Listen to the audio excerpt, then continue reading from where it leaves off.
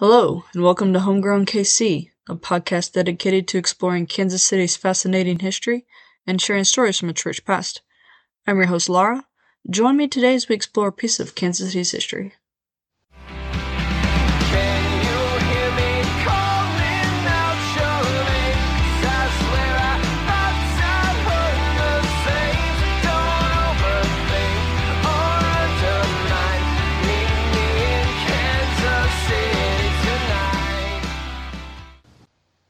Welcome, my listeners, loyal and new and semi-loyal, I don't know, whoever you are, thank you for listening.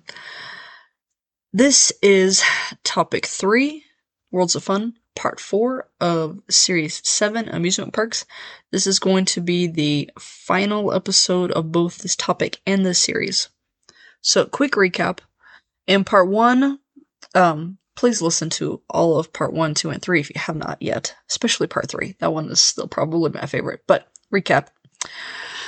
Part 1, I introduced Lamar Hunt and his business partner Jack Stedman, who were responsible for the creation of the park in the 1970s. Also, Lamar Hunt was the original owner of the Chiefs, so ties together. Then in Part 2, also in Part 1, I talked about the architectural firms who designed and built the park. Okay, Part 2, I found a website that was like a year by year. Here's what was introduced to the park. Here's what left. Here's what was moved around. So I gave that recitation because I just thought it was really fascinating to see the minute changes. Part 3, which was last weekend, actually. This was only supposed to be a 3-parter. Was building off of Part 2, I did a detailed look at the construction, design, and then history of 6 or 7, I think 7 of the rides at the park. So I talked about the Timberwolf, the Mamba, the Shoespoomer was really short, but I talked about it. Orient Express. Oh, it was only a week ago. You'd think I would remember more of them. Orient Express and EXT, there you go, there's another one, are 2 that are no longer around, but were a huge deal at the time, so I talked about them a lot. Oh, and Zambezi Zinger. I don't think I said that right. Zambezi Zinger. So yeah, a detailed look at those rides. That was really fascinating. So here we go, Part 4. Let's get started. We're going to wrap it up. We're going to start with Cedar Fair, and then I'm going to end with Oceans of Fun, because I promised y'all that way back in Part 1, I think, maybe Part 2. So, Cedar Fair, if you were not aware, actually manages multiple amusement parks. They have California's Great America, Canada's Wonderland, Carowinds, Cedar Point, Dorney Park, Kings Dominion and Soak City, Kings Island, Knott's Berry Farm, Michigan's Adventure, Valley Fair, Cedar Point Shores Water Park, Knott's Soak City Water Park, Schlitterbahn Water Park in New Brussels, Texas, and Schlitterbahn Park in Galveston, Cedar Point Sports Center, Sports Force Parks, and Worlds of Fun and Oceans Fun. So, real quick, if you are not native to the KC area, KCK actually did have a Schlitterbahn out at the Legends, which is an outdoor shopping mall. Probably going to cover the Legends someday in the far future. That area is it's really expanded in the last, actually, I want to say 10 years, but the answer is probably about 20 years. Anyways, so our Schlitterbahn in KCK was only open for a couple of years before a young boy fell off their tallest water slide and died. And, of course, the Schlitterbahn was also operated by Cedar Fair. Once it was closed, it was only a year or 2 for the park to be completely dismantled, honestly. They did it really quickly. The land is still empty, but I did see an article. I found it when I was I was researching Schlitterbahn and Cedar Fair. It was dated from last summer, but I've seen a few more articles since then this summer, like that are produced this summer anyways, about a Margaritaville sort of style resort that they want to build at that site. Actually, sounds like it'd be kind of fun. But that's all. It has nothing to do with World's Fun and Ocean Funds. It's just a little tidbit about Cedar Fair. Anyways, anytime that you talked about Worlds of Fun or Oceans of Fun with a longtime Kansas City resident, pretty much exclusively they will say, "Oh yeah, I miss Orient Express, and the park was better when it was owned by the Hunt family." Before my time, I've always known it as owned by Cedar Fair, so I don't know what the difference is, but there you go. The first park that Cedar Fair owned was Cedar Point. It's on the shores of Lake Erie. Dates back to the 1860s, actually. It was established by a local businessman named Louis Zistel, Zistel. And it's actually more of the other way around, like, not that Cedar Fair owned Cedar Point, but Cedar Fair grew out of the success of Cedar Point.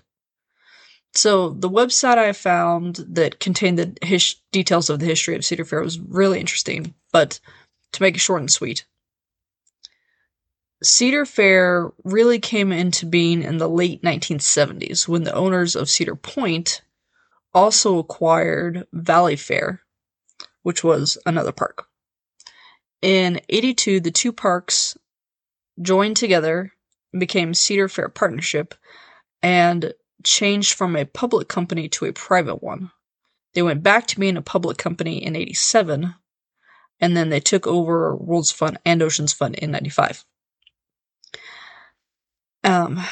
There's more about Cedar Fair, but I'm trying to keep it short and sweet. I found all kinds of goodies, though. Like, in 2006, Cedar Fair bought Paramount Parks from CBS Corp for $1.24 billion.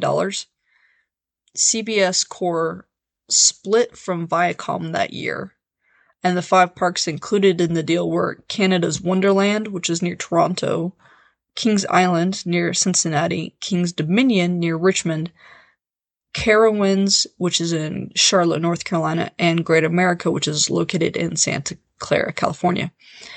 In 2019, SeaWorld, completely out of the blue, offers to buy Worlds of Fun for $3.4 billion. Cedar Fair passed, and I have to say I'm really thankful that they didn't sell. I don't really care for SeaWorld. I don't like that they keep dolphins and whales, and I don't know if they have sharks, but definitely dolphins and whales in such tiny tanks. Please see the Blackfish documentary. Yeah, I just cannot support their treatment of those animals. So glad that they didn't sell to SeaWorld, but also in 2019, I think it was actually earlier in the year before the SeaWorld thing, Six Flags Entertainment Corp tried to buy all of Cedar Fair for $4 billion. And that was really curious, like, what was going on in the amusement park world in 2019 that everyone's like, let's buy up Cedar Fair, let's buy up Worlds of Fun. Okay, here we go. We're gonna transition to Oceans of Fun. So I believe that I mentioned in an earlier episode that the two parks were actually separate until 92. Owned by the same people, but you had to buy 2 separate tickets because you couldn't cross over between the parks like you can now. According to Saying Goodbye to Diamond Head and a retrospect on Oceans of Fun's 38 seasons, written by Jennifer Lovesey Mast in September of 2019, quote, "Wet and Wild, the park many consider the first true water park, opened in Orlando, Florida in 1977. Probably not coincidentally, 1977 was also the year the general manager of the park at the time, the park she's referencing is Worlds of Fun, Lee Darrow, had the idea to build a water park adjacent to Worlds of Fun. It would take a few years, but Oceans of Fun would finally be announced to the public on December 17th, 1980. The original plan was a 35-acre tropical-themed water park, complete with wave pool, water slides, a 5-acre lake, and an Olympic-sized pool. Groundbreaking occurred on June 11, 1981, when the park was again lauded by Robert Butler of the Kansas City Star as a 35-acre water park with a budget of $6 million. By May of 1982, the budget had grown to $7.25 million, and the park itself had grown to a total of 60 acres, making it, at the time, the world's largest water park. End quote. So originally there were 16 attractions, including Surf City Wave Pool and Castaway Cove, an adults-only pool, which are still there today, and 3 water slides, Maui Wowie, Honolulu Lulu, and Waikiki Wipeout. When Typhoon debuted in 1983, the park then had claim to the longest water slide in America. It was designed by Waterforms Inc. of Atlanta, Georgia. The company was open in business from 1979 to 1989. Typhoon was over 50 feet tall with a 400-foot-long slide, and you could slide up to 30 miles per hour. That seems really, really fast for a water slide. A little bit scary there. Also in 83, a disc golf course and a floating obstacle course were added. Sorry, my notes are misspelled there, but that is correct. The Lazy River opened in 1987. It was 800 feet long. Is 800 feet long.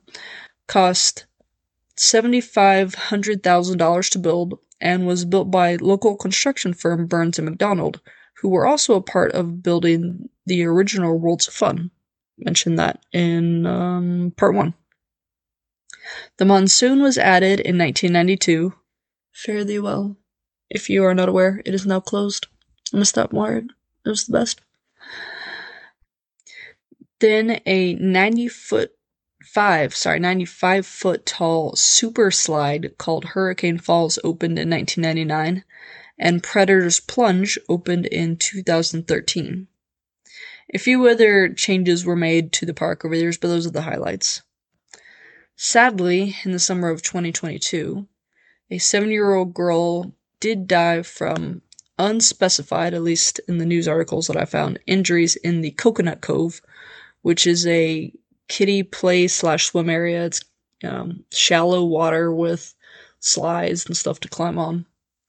Afterwards, Cedar Fair changed its rules. Children 3.5 feet and under must now be accompanied by an adult, even at Coconut Cove. And everyone under 4 feet has to wear a life jacket in Coconut Cove. Also, a year later, her parents are now suing Cedar Fair. Okay, so the last thing I'm going to talk about here before I sign off are the caves. So I believe that I name-dropped Hunt Midwest in part 1. Hunt Midwest was owned by the Hunt family, obviously. Hunt Midwest owns Subtropolis, which is the world's largest underground business complex, according to their website. Also from their website, some statistics here for you. Subtropolis is over 7,800,000 square feet of leasable space, more than 6,200,000 square feet for expansion. Okay, actually, I don't know what that data point is referencing. It's 10.5 miles of lighted, wide paved roads, contains 2.1 miles of railroad track, has more than 500 truck dock locations, is served by over 300 truck lines, has a 17-foot ceiling, more than 55 international, national, regional, and local companies use their space, has more than 2,000 employees, contains more than 1,600 parking lots, has over 10,000 limestone pillars to help hold up that ceiling, is protected by fire sprinklers, and is built within a layer of limestone, the strength of which is 18,000 to 24,000 pounds per square inch, which is 6 times stronger than concrete. They have a really cool little illustration on their website that shows the layers of the limestone and the depth of the caves. So there's this deep layer of soil, right? And then a layer of Winterset limestone, a thin layer of shale. I don't think I said that right. Shale. And then a layer of Bethany Falls limestone. That's where the caves are located. And they sit atop a layer of Middle Creek limestone. So, I don't know about y'all, but 8th grade geology was a hell of a long time ago. And I was like, I know that limestone is rock, and I know that shale is rock, and I know that shale is brittle, and that's about all that I know. So, I did some research. Everyone else who is also not a scientist and does not remember, here you go. Quote, limestone is a sedimentary rock, which means it is formed from small particles of rock or stone that have been compacted by pressure. Sedimentary rock is important because it often contains fossils and gives clues about what type of rock was on the earth long ago. Just like a tree's rings tell a lot about its environment, layers found in sedimentary rock can tell about important changes in the environment. Limestone is formed in 2 ways. It can be formed with the help of living organisms and by evaporation. The second way limestone is formed is when water containing particles of calcium carbonate evaporate, leaving behind the sediment deposit. The water pressure compacts the sediment, creating limestone. End quote. Meanwhile, shale is, quote, a soft, brittle, fine-grained, and easily eroded sedimentary rock formed from mineral-rich silt or mud that was deposited in an aquatic environment, buried by other sediment, and compacted and cemented into hard rock. When this exposed at the surface by erosion, shale weathers into thin layers called plates. End quote. You didn't think you would be getting science on a history podcast, did you? I'm not a scientist, and I don't do well with math, but I still find science really fascinating, so I went into a really deep rabbit hole on this, and I'm going to take y'all with me. So here's some more in-depth science information for all my science nerds out there. I know that you're listening, and I appreciate you. Quote, a cross-bedded stone of variegated colors in the earth tone ranges, Winterset is a highly workable, mason-friendly stone. Quarried in block form, Winterset is suitable for cut pieces as well as machine split or thin cut veneer. It is often used for pool coping, wall or post caps, hearths, mantles, windowsills, and countertops. End quote. New quote. Bethany Falls limestone, member of Kansas City Formation, as consisting in northwest Missouri of 15 to 25 feet of limestone, locally called cotton rock, underlying Galesburg Shale member and overlain Lador Shale member. End quote. New quote. Upper 7 inches fine-grained, buff-covered, brittle, shelly. I have no idea how to pronounce this. Fucoidal limestone with very few fossils. Lower part irregularly and evenly bedded light grayish or drab crystalline limestone weathering bluff. Thickness 18 to 22 feet. End quote. Okay, so I pulled that from a few different websites. Actually, well, let's see what I have here. geokansas.ku.edu, ngmdb.usgs.gov. Yeah, so a couple of government or educational websites there to describe in further detail the limestone and the shale layers found in and around this area. According to Flatland KC, this specific limestone, and I believe they're talking about Bethany Falls here. This specific limestone is a prominent formation in the region's geological landscape, part of the Pennsylvania Age Kansas City group. It has also become a staple in the residential landscape. Not only is Kansas City one of the only places in the world where this limestone layer protrudes from the earth, but it has been locally quarried for quintessential Kansas City houses. Those limestone-heavy homes can be found in areas such as Midtown, Hyde Park, the historic Northeast, and the Volker area. End quote. So, I'm trying to think. Maybe in my Patreon episode about Irish history, which has never been available to the general public, but I think there and maybe one other public episode I have talked about how local limestone has been quarried for houses in the area. So this is really cool. It's really cool that this is the only place in the world where this formation protrudes from the earth, therefore it can be quarried with relative ease. The Pennsylvania period that I mentioned a minute ago was formed 323.2 million to 298.9 million years ago. Wow. Quote, Middle Creek limestone is the transgressive limestone of the Swope Formation, which means it can be found below the prominent Bethany Falls limestone in the eastern and southern parts of the Kansas City area. End quote. Okay, so in summation from all of this, basically, there are 2 layers of limestone in this area, Bethany Falls and Middle Creek. Both were formed during the Pennsylvania period, which is 298 to 323 million years ago. It's very special to the Kansas City area because it is the only area in the world in which this limestone is so close to the surface and protrudes to the surface that it can be easily extracted. The limestone has been used to build houses within the area, and limestone is a sedimentary rock which is formed through evaporation of water, leaving behind soil deposits, which are then compacted into a very hard stone, and fossils are often found in this layer. There's also a thin layer of shale between the two, and there you go. I hope that all makes sense. I just find it super fascinating. Geology, thank you. Moving on.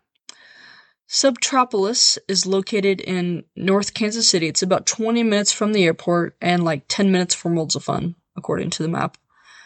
Like I said before, it has fully paved roads and it's climate controlled.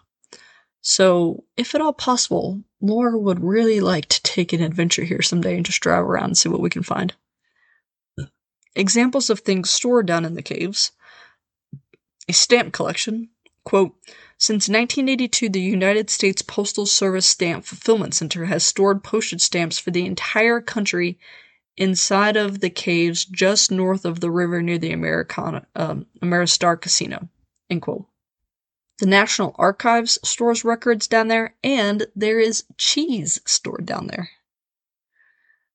So if you're not a public historian or have training in archival collections and management, you might think it's strange to keep an archive in a cave.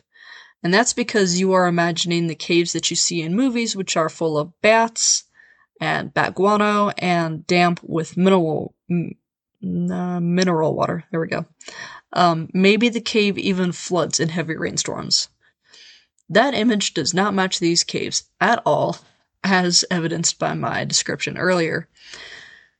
These are actually excellent storage facilities for archives because the temperature and humidity is naturally consistent, so it protects the documents from environmental deterioration. Also, let me assure you, the documents preserved are not of state or national significance.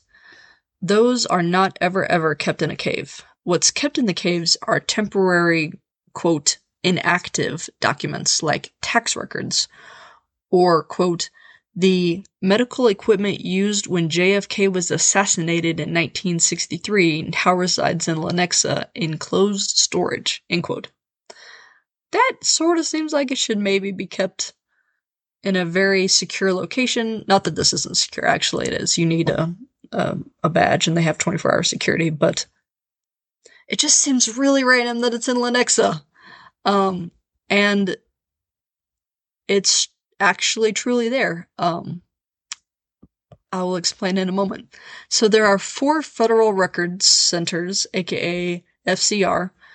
Lee Summit, which opened in 97. Lenexa, which opened in 2003. There we go. There's one in Valmeyer, Illinois, which is 40 miles southeast of St. Louis, which opened in 2008. And Subtropolis, the record center in Subtropolis, opened in 2012. So I know that the medical equipment is actually in the Lenexa caves because I worked there for about a month in the senior year of undergrad. To be honest, I super hated it. I felt like I was not learning anything about archival collections and management and how to care for archival documents. And I knew that I wanted to go into museums or archives or something like that after... Actually, I knew that I wanted to go to grad school first, but after grad school I knew that's what I wanted to do, and I thought I should, start getting some experience in that. So that's why I applied for the job at the National Archives in Lenexa. Found out that's not what they were doing, so I quit. Ended up getting a job like a week later at the UMKC University campus, where I actually learned how to start taking care of archival documents. That was great. But to wrap this up, the thing about the medical equipment from the JFK assassination, there was this corner way in the back, and not an actual corner, but somewhere far in the back. It was a maze down there. It's like 50 football fields area, space equivalency, I don't know. Unless you knew how to find this little hidden away section, you weren't going to find it. You would get lost. But there was floor-to-ceiling chain-link fence with locks and cameras, and everything was covered so that you couldn't see what was actually in the containers. And it was like the day of my tour, they're like, yeah, that's from JFK. And I was like, oh, alright then. Alright. You know what? I think we're done. That is the end of today's episode. Thank you for joining me today as we explored the history behind Kansas City's Worlds of Fun. Again, this concludes this topic and this series.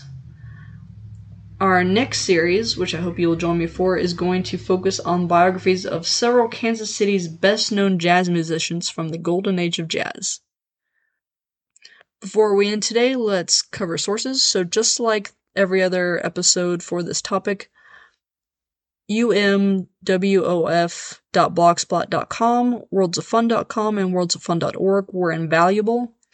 I also had several articles from Fox 4 News, NBC News, Flatland, and KCQR.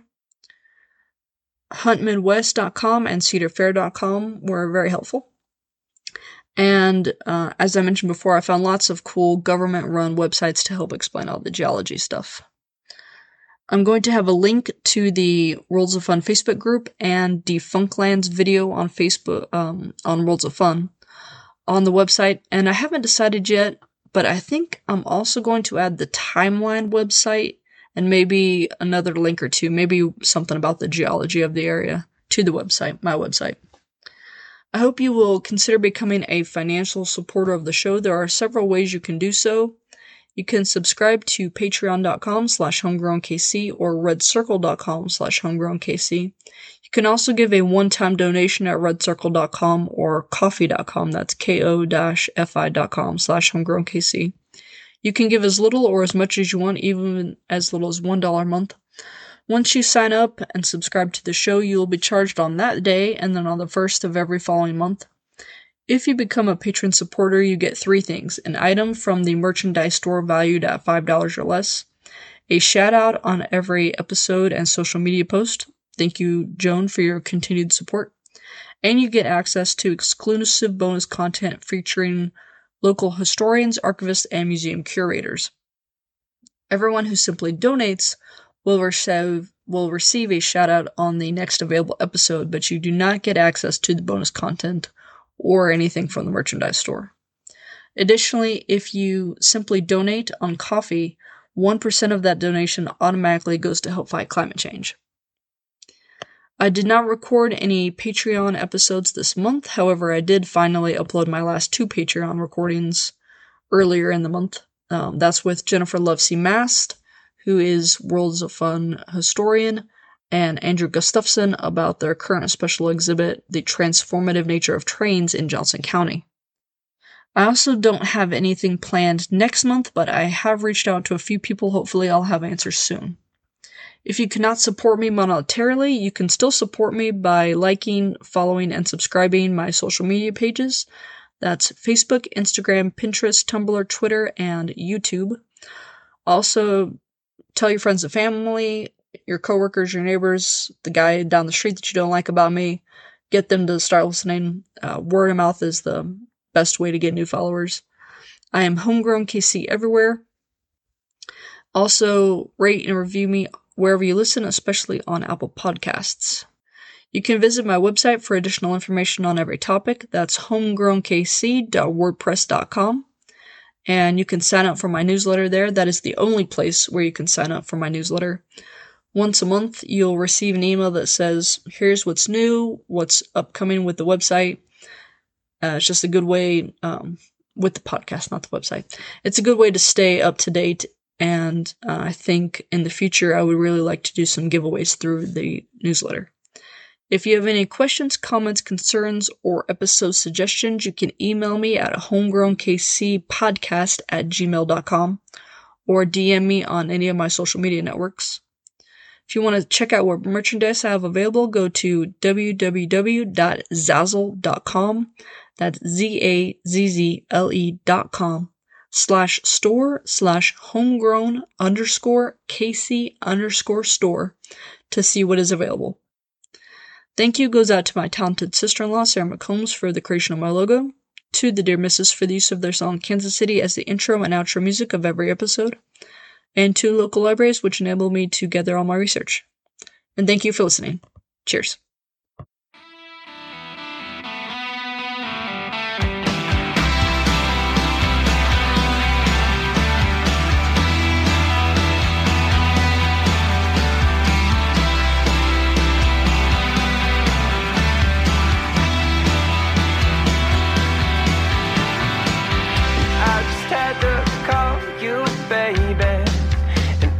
Had to ask you this tonight, 'cause I can't seem to shake this feeling, and I can't seem to get you off my mind. Thought I lost my nerve forever, and I know that it's now or never to try and see this through. Tie loose ends up with a bow and start anew.